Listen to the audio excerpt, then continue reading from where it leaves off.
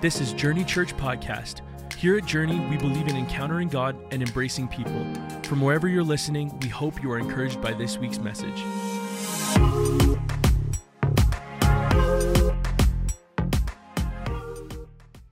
Well, good morning, everyone. I'm really glad to be able to see you today. Some of you said I look different because I decided to wear glasses today. And I know who's here now. It's very exciting. Normally, I can't really see past the second row, but we're really excited to be here starting this new series. Our series is called Kingdom Partners, and the reason, it's a little bit different. As you can see, we're all sitting up here, and I've got nowhere to put my hands or my papers. Sitting here, you can see Dave, and this is Laura G. Vanetto. Laura and Jackie Peace, Jackie sometimes leads worship, but she is doing a missions endeavor today, lead our Kingdom Partners ministry. And this has become a really important part of who we are as a church. Maybe you're new to Journey Church. We're really glad that you're here today. Part of the reason we're doing this series for the next 3 weeks is because we want to address what makes us the church. What makes us gel together? You know, we're not just the church because we sing songs or because we come and listen to somebody talk. We're the church because we actually are on mission together to do something for the world and in the world. And we want to talk about that a little bit because it's easy just to make that, we just give to missions. That's what we do because we're a church. But our prayer is that we would see that as an integral part of who we are and what we're all about. As a church, we're going to talk about this a little bit, but it is really easy to get self-focused, particularly in this season. And that's not an indictment on any of us. That's just the truth, right? It's easy to get focused on your stuff and your stress. And so for the next couple of weeks, we're going to focus on what it means for us to be relentlessly outbound. When we started Journey Church, we knew that the Lord wanted us to be a congregation and a community of people that didn't just talk about the world, but actually did something about it. And so this is why Kingdom Partners has become an important part of who we are as a community. So we want to just share with you, what is a kingdom partner? What does this actually mean? And so as we were sort of asking the Lord, show us how to make an impact in our world. Show us how to make an impact locally. Show us how to make an impact globally. Show us how to make an impact with our future leaders, some of the young students and kids in our church and beyond the four walls of this church. How do we address humanitarian issues? How do we address, because you can't do it all. But God, what would you have for us? So a kingdom partner is simply this. It's the vision behind it is really to address these four areas in the leadership of our church, and how do we impact the world globally, locally, our future leaders, and how do we make a difference in humanitarian areas? And so as a church, like I said just a few minutes ago, we give the tithe, which is in obedience to the Lord, faithfully serving him with our first 10%. As the Bible talks about, the first fruits of our giving go to the Lord. Without saying, we can do more with the 90% and giving 10% to God than we ever could with 100%. Is there someone in the room that would say amen? Yes, I tested that. That is so true. But beyond that is something called the alms, or is our offerings. And really the way we've designed it very simply is Kingdom Partners is everything else that we can support in and making a difference in these four areas as a church, okay? So that's Kingdom Partners in a nutshell, and hopefully there's some information. We'll talk through this a little bit more, and we'll kind of unpack it today. Right, and I think part of the reason we want to share this is that there's a lot of ways that you can be an outbound church. And I think historically what we want to address over these next couple of weeks, we don't want to just pretend, the church has been fantastic at this. And I'm talking the historical church, because here's the reality. If you read any history book, you know that we've kind of been terrible at it. And so we actually have to address what kind of an outbound church we don't want to be. We don't want to be a colonialistic kind of like going and imposing our culture on other cultures. And so we're going to talk about that, and that's part of the reason I think that we need to address this. I think this is particularly important if you've read the news or watched anything. I particularly think for young people amongst us, this is a really important thing that we would address. And so that's part of the reason we're talking about Kingdom Partners. And we also want to just give everyone the chance to be introduced to our various Kingdom Partners, the ministries we support. So Jackie and I will be introducing them next week, and over the next 2 weeks, so the 31st and the 7th, we'll also do a little market kind of pop-up thing in the foyer after church where you can learn about some of the different outreach things we do, as well as for the Sparrows, Next Step Ministries, Social Enterprise, and For Her Dignity will be having pop-up shops where you can buy stuff. So bring your wallets, bring some cash. We want to support them. Great. And then on the 7th, this is very exciting. Many of you might have heard of Kevin and Julia Garrett. So a number of years ago, Kevin and Julia were imprisoned in China, and they were there for 700 and something odd days. They were there for a long, long time. And they're going to come on November the 7th and share their story with us. And I know we are going to be challenged and we are going to be stretched to hear their story and to hear how God continues to use them in other nations around the world. So just as a little preview, I think we're going to watch a little preview, yeah. The Chinese government is accusing 2 Canadians of spying. Kevin Garrett and his wife Julia Dawn Garrett were under investigation by the State Security Bureau. However, their current whereabouts are unknown. 30 years, Kevin and Julia Dawn Garrett have made China their home, recently running a small cafe. They said my parents are being held at an undisclosed location somewhere in Bandung, and that they cannot reveal that location. Kevin Garrett and his wife have been confined and harassed by Chinese security officials for over a year. Now Kevin is facing phony espionage charges. They told me I'm being taken to prison. And at first I couldn't believe it. I thought, is this really happening? Am I really a criminal? Their ordeal was long and tough, yet their dignity and strength never wavered. Kevin, welcome home.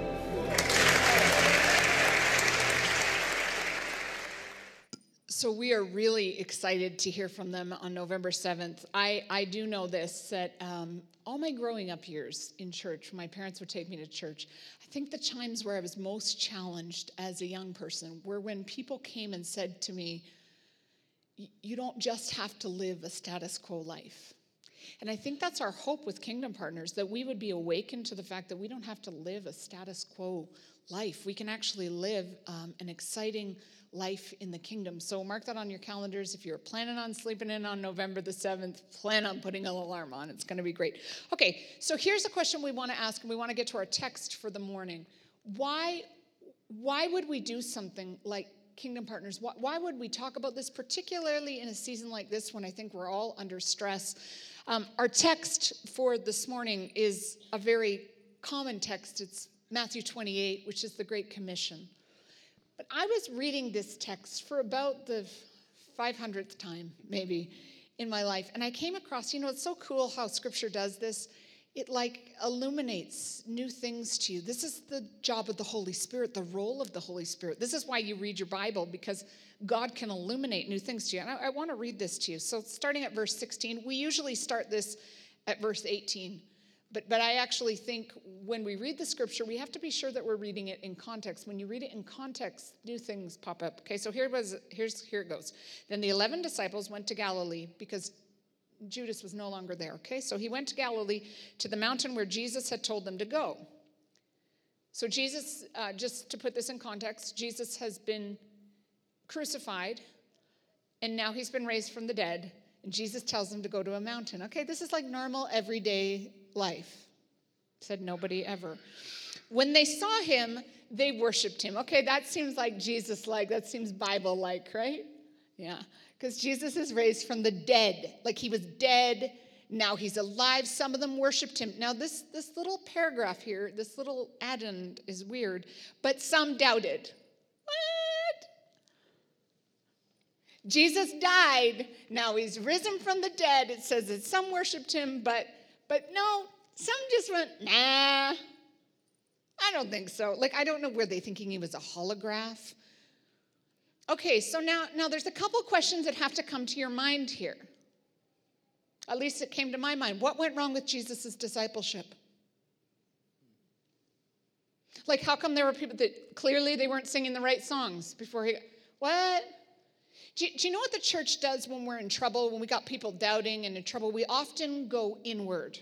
We go, so what we're going to do now is we're going to double down on our discipleship efforts. We are not going to have an 8-week class. We're going to have an 84-week class. Everybody's going to go through it. Everybody's going to learn till there are no more doubters here. At least that's sometimes what pastors do. We sit in our meeting week after week and say, how can we get people to love Jesus more? And when they don't love Jesus, then we get discouraged. Now, some of you have thought this yourself. You've said things like this, well, I wish our church wouldn't focus on outreach so much. I mean, we have got a major discipleship problem here. I mean, have you looked around during worship? Nobody's worshiping, nobody's crying.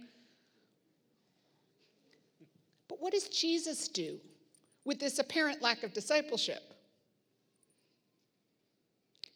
It says, then Jesus, so after some of them doubted, then Jesus came to them and said, all authority in heaven and on earth has been given to me. Therefore, go and make disciples of all the nations. What? Do you see that the then is tied to the doubting? Some people worshiped and some people doubted. And then Jesus said, go and make more disciples of me, baptizing them in the name of the Father and the Son. Okay, so what's interesting here is that sometimes the best remedy for our doubt, for our lack of discipleship, is not to think of ourselves more, but to think of ourselves less. Is to remember that there's a world out there that needs Jesus. And so as a church, we must be relentlessly outbound, not because we have it all figured out, not because, everybody is just so we're just like class A Christians, but because this is the way and the method of Jesus. His call to us is to be relentlessly outbound because our natural tendency is to be navel-gazers. Like, can you imagine if the disciples were like, you know what? Okay, Jesus, we'll come and see you, and we will do this great commission when we get ourselves all figured out. We're going to wait up in that upper room till we are solid. Well, none of us would be sitting here right now, right? Because they would have died, and that would have been the end. The way to our discipleship is to think about others. And this is really the heart behind Kingdom Partners, that we would be people that think relentlessly about other people. That our church, the purpose of us gathering here, one of the great purposes of us gathering is because we can do more together than we can do alone. I mean, sure, we could all do great things alone, but together we multiply our own efforts. We multiply what we can do for the kingdom. And this is an important part of our discipleship. I think where we get caught sometimes is whenever an organization is trying to keep it together and build a leadership pipeline or focus on what we're to do next, we sometimes have this tendency of thinking about ourselves too much, right? We just like, let's build all the systems to kind of grow our church. And so we've got to have this idea of our corporate obedience. Like, what is God asking us to do outside of the walls of the church? What is he asking us to do that is going to make a difference in this world? And so we look at the scripture. What does the scripture say? In Acts 15:28, it seemed good to the Holy Spirit and to us. So as we're looking at how do we make an impact globally, locally, future leaders and humanitarian areas in this world, what are we guided by? It's the Holy Spirit. Yeah, and I think in our Western world, we think about individualism a lot, right? It's like, what can I do? What am I all about? But this corporate obedience, there's something really important that as a church, it seemed good to the Holy Spirit and to us. It wasn't like it seemed good to the Holy Spirit and to me. There's something really powerful about what can we do together that changes everything. Being part, this is the way that God formed us. So at Journey Church, and particularly with our Kingdom Partners ministry, we want to be corporately really intentional about diving into the principle of generosity. So in Matthew, Jesus says that where our treasure is, there our heart will be also. And in Matthew 6:24, Jesus also tells us that we cannot serve both God and money. And I don't know about you guys, but I find that a pretty challenging and uncomfortable teaching to hear. But I want to suggest that the discomfort we feel from those teachings is actually good, and it's an invitation from the Lord to have him change how we see our finances, to get, revelation and insight into that area of our lives, and to learn how to place less weight on comforts, material items, things we can purchase. So in our last series, the Sermon on the Mount series, Jess spoke one Sunday about power, and how all of Jesus' teachings existed to, part of what they did was dismantle power structures. So anytime we're striving for power, we're missing the mark, and money is something that can hold a lot of power in our lives. I know it's held a lot of power for me over the years, being a university student, right? We're called in our faith not to engage in seeking after power, but rather surrender everything we have back to the Lord. And I believe that power in terms of money can often show up with fear of scarcity or lack or not having enough. So we're actually called to acknowledge that scarcity mentality, I think, as a form of striving for power. I think that's a good place to start. So when we give to the kingdom, we choose to tangibly acknowledge Jesus' teaching that this work on earth will last beyond any comforts or material items we might have. Our heart for Kingdom Partners is to corporately decide that we want to see the goodness, sacrifice, hospitality, servanthood, and good news of Jesus cover this earth, and that part of doing that is putting our money where our mouth is, literally, and putting our money where our treasure lies. So to do that, we need to know where our treasure lies, right? And reflect on that. Money has more power and can be used for greater things when it's given to God. So I was praying last night about, how am I going to communicate this, God, so that people are inspired to be generous? And I just heard him say, I'm not in need. We're not desperate here. God could give us $1 million for Kingdom Partners in a second, so there has to be something greater going on here, and I think it's an opportunity to partner with him, really. So, that's really good. Yeah, no, I think that's, because it really comes down to us and our hearts. And the question I think we've all been asking ourselves is, what would it look like if our community got really, really generous? What would that look like? What would that look like to the city of Calgary, to the country of Canada, to the world? What if that became the hallmark of what we were about? And, I've been having the Lord challenge me, because, then you get all the practical, I can't, because I have to eat, God. I can't, because I can't even afford to go to Costco. Because nobody who's a parent of 4 children can afford to go to Costco. But what does that mean for my life? What does that mean that we teach our children to live with this radical calling to generosity? And I think then the question becomes, how do we actually go about, maybe some of you are thinking, how did you go about choosing? Because you all agree there's about 1,000, 1,000 is 1,000,000 different ways that we could be generous. I think on a weekly basis, we have somebody say to us, I have a really good idea, I have a really good plan. So how do we actually go about choosing that? In Acts 1:8, Jesus said this, and you will receive power when the Holy Spirit comes upon you, and you will be my witnesses to Jerusalem, Judea, Samaria, to the uttermost parts of the earth. Now, I think we hear that Jerusalem, Judea, and Samaria and go, that was a nice poem that Jesus spoke. He just was really good at geography. And in fact, Jesus was talking about something theological here, that his spirit and his would start in Jerusalem. And so this is where we get the idea of local missions from, that we can't just be about places that are very far away from us. No, Jesus said that his spirit would wake people up in Jerusalem locally, Judea, which was the province. So that's where we get national missions. We We partner with missionaries that help all over our country because we're called to our country. God knew the time and locations that he would set us up. And then there's this neat little thing Jesus says, and to Samaria. And so what does it mean for us to be a community of people that reaches out to Samaria? Well, Samaria was physically close and culturally far away. Physically close, culturally far. What does that mean for us? Well, there's many places in our city that are physically close, culturally far away. If you don't go to university and maybe you'd like to take a stroll on the university campus, you'll know that the university is physically close to us, culturally very far away. There's many different genres of people in our city, physically close, culturally far away. And those people might never come through the doors of our church. And we got to get real with that. But how are we going to reach out to them? And so we've got to be a church that gives to Samarias and then to the uttermost parts of the earth. And this is how we set up how we help people and how we go about giving to causes. Yeah, so the truth is, like you said, there's so many places we could give to. Like, it's endless. And we don't have an endless supply of resources, but we do have a king and a father who does.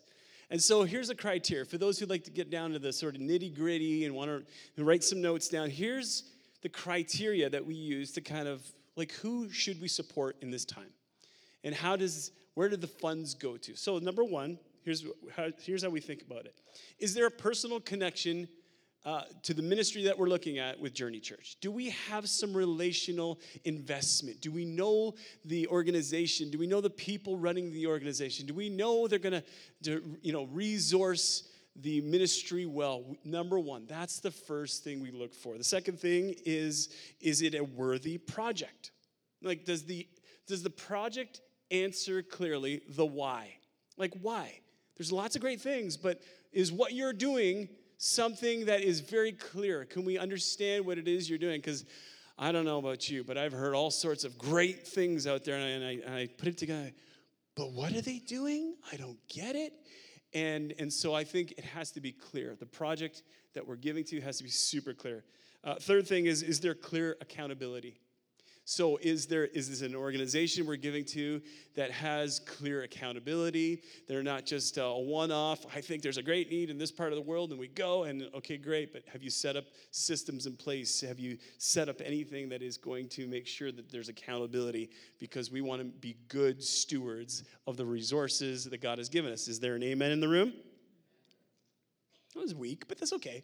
We're there. All right. Is there good communication is the next one. Is there good, clear communication from the partner organization? Do we hear from them? Or it's like, thanks for those dollars that you gave, and we never hear from you again. And so we've set up a system where there's good, clear communication. And if that isn't happening, then that's just not an organization we can partner with.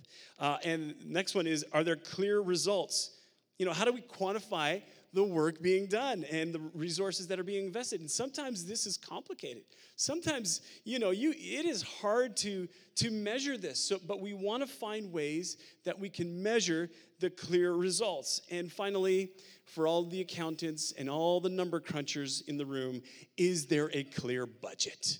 Is there a clear budget so we can know that our resources are going to make a difference and impact? Thank you. Thanks, Dave. We also wanted to just share a little bit on what we want to stay away from or be careful about. There could be a very long list of this, of course, but we've reflected on a few things. And think of this in terms of who we want to partner with and how they do their outreach, but also in terms of when we go on short-term missions eventually, when the world opens up, how we want to be really just intentional on doing that well. So the first thing is a fix-it mentality. We want to stay away from assuming that we're coming in with all the answers and the ability to fix a problem. In the past, we've seen this do a lot of harm when the Western Church goes into other countries to do missions or into areas that are culturally different but close by. So we want to go in recognizing that we don't always have the right way of doing things, as that can result in bulldozing individuals and ministries that have been standing for a long time and really have their boots on the ground and know what's going on there. A second thing we want to avoid is failing to ask or assume needs, and you can see how both of these kind of go together. If we ask, we probably won't go in with a fix-it mentality because we will have listened and learned their needs. So we want to, just serve based on what people need and partner with people who serve based on the needs of that community or that group that they're working with. The third thing we want to be very cautious of is ignorance. There's a lot of history in any countries or areas that we might work with, and there's a lot of history in our own country that we need to be aware of, that we need to not shy away from. So we want to be, Jess, you were saying this earlier, we want to acknowledge stuff like colonialism, like hurt that the church has done in the past. We want to not turn a blind eye to injustice and racism when we choose who we partner with, when we go on short-term missions trips eventually. So this involves listening to our partners first, listening to people who have their boots on the ground. We're all about that. So let's get fired up and excited about reaching out, but we want to be cautious to not give ourselves the glory, right? To do this in a good way and recognize that we're just playing one part and all the glory to God. Right. So here's where the rubber meets the road. Some of you came today and you thought, I didn't know that I probably would have slept in today if I had known this was going to be about fundraising for Kingdom Partners. Some of you are like, how did she have that prophetic word for me right now? Here's where the rubber meets the road. Oftentimes we talk about Scripture, it challenges us and changes us. And we can get an amen from that. Yes, Scripture challenges me and changes me. But if we're honest, we like it when it's about us, right? Like we like it when it's about like a burden we're carrying, or like you don't know the hard time that I'm in right now. I needed a word from heaven today. And you talked to me about how we're going to give to missions. Apparently I showed up at the wrong church. But I want to challenge us to think differently about that today.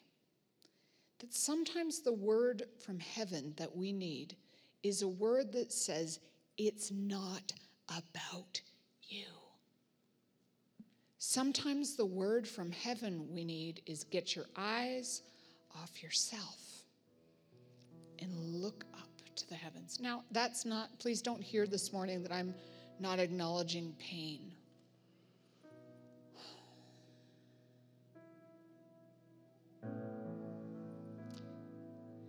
I recognize, as your pastor, that there's all kinds of pain in this room. I recognize that some of you are carrying burdens that are too much. And that you actually kind of felt like you dragged yourself in here today. But I think back to Matthew chapter 28. Please don't see Matthew 28 as a proof text today. This is the text and the word of the Lord to us. That the disciples themselves would have been feeling weary. I mean, the Messiah, the Savior, the one that they followed, the one that they thought was going to upturn Rome, died. And now they were being hunted. Their lives, their livelihoods, the things that they thought were going to happen had now just been crushed. And here comes Jesus. Come meet me on the mountain. Now, if I'm a disciple, I'm thinking that Jesus is coming to say, tricked you about that death stuff. It's going to get really easy from here on out. Like, I built some mansions for you. I got a Rolls Royce coming up for you. It's going to be amazing because you held on to the end. I'm thinking, if I'm a disciple, that this is the end of the rainbow. Could you see that they'd be thinking this? Like, yes, we made it through the death of Jesus, and now he's coming. And he doesn't say that. Instead, he says, I got a job for you. Go into all the world and preach the gospel to every living creature, teaching them to obey me, baptizing them in the name of the Father and the Son and the Holy Spirit. And then he says, and I'm going to be with you until the end. This is the prize at the end of the rainbow. And I just know that whatever burden you've come in with today, that Jesus stands at the door of your heart and he says the same thing, the best way. Give me all the burdens, and I'm going to give you a gift that is going to be greater than you could imagine, greater than anything you could. Because giving is always better than receiving. Giving is always better than receiving. So some of us just in this place, we're going to bring it right down to the brass tacks. How are you working out the Great Commission? Jerusalem, Judea, Samaria, and the uttermost parts of the earth. How are you working that out in your life? If you were standing on the mountain with Jesus right now and he speaks to you, how are you going to respond to him this morning? And this is the call for all of us. No matter where we stand, no matter what life is bringing to you today, how are we going to be people that obey the words of Jesus? Not just talk about the words of Jesus, not just sing about the words of Jesus, but obey the words of Jesus. So I want to pray with you today. And I think one of the things I want us to get as we pray is that, this isn't as a pastor, we've got to think about missions. We've got to think about how we're supporting people around the globe. This is an obedience issue. And I'm praying today that all of us, from God, would have revelation on how we are to participate. I'm not here to say, okay, if, have a show of hands, call the 1-800 number. We need X number of dollars to fulfill our budget and our responsibilities this year. It's not how we look at this. We set a goal for the year. We said $50,000. I think is something as a church that we could probably raise over and above our regular tithes, over and above to meet some practical needs around the world. $50,000. If you break it down, it's doable as a church. But what's God asking you to do? What's he asking you to be a part of? And we can't do it on our own. This is not something that Dave and Jess came up with. This is something I believe the Lord has infused into the fabric of this church, that we would become people who are relentlessly outbound, reaching and meeting needs all around the world. Would you stand with me today as we just close in prayer? We'll spend just a few moments in worshiping the Lord together. But I want us to just hear what God wants us to do. So Lord, in this moment, all around this room today, as we just open our hearts to you, God, I pray that you'd speak to us. I pray that you would challenge each individual here today. Maybe they've been faithfully serving and giving to Kingdom Partners all year round, and you gave them a number, a figure that they could participate in and be a part of. But Lord, there's others in this room that have maybe for the first time they're hearing this today. So what would you challenge us? Not only to give financially, but how to prayerfully support for those that we care for. God, I pray for the individual here today that is just saying, I need Jesus in my life today. And I'd like to be a part of this bigger vision. But Jesus, I need you to come in. I need you to rescue me right now in this moment. As I come to you, I ask you to reveal yourself and your spirit to me as I dedicate my life to you these days. And I ask that you'd show me what it looks like to follow you each and every day. In Jesus' name we pray. Amen.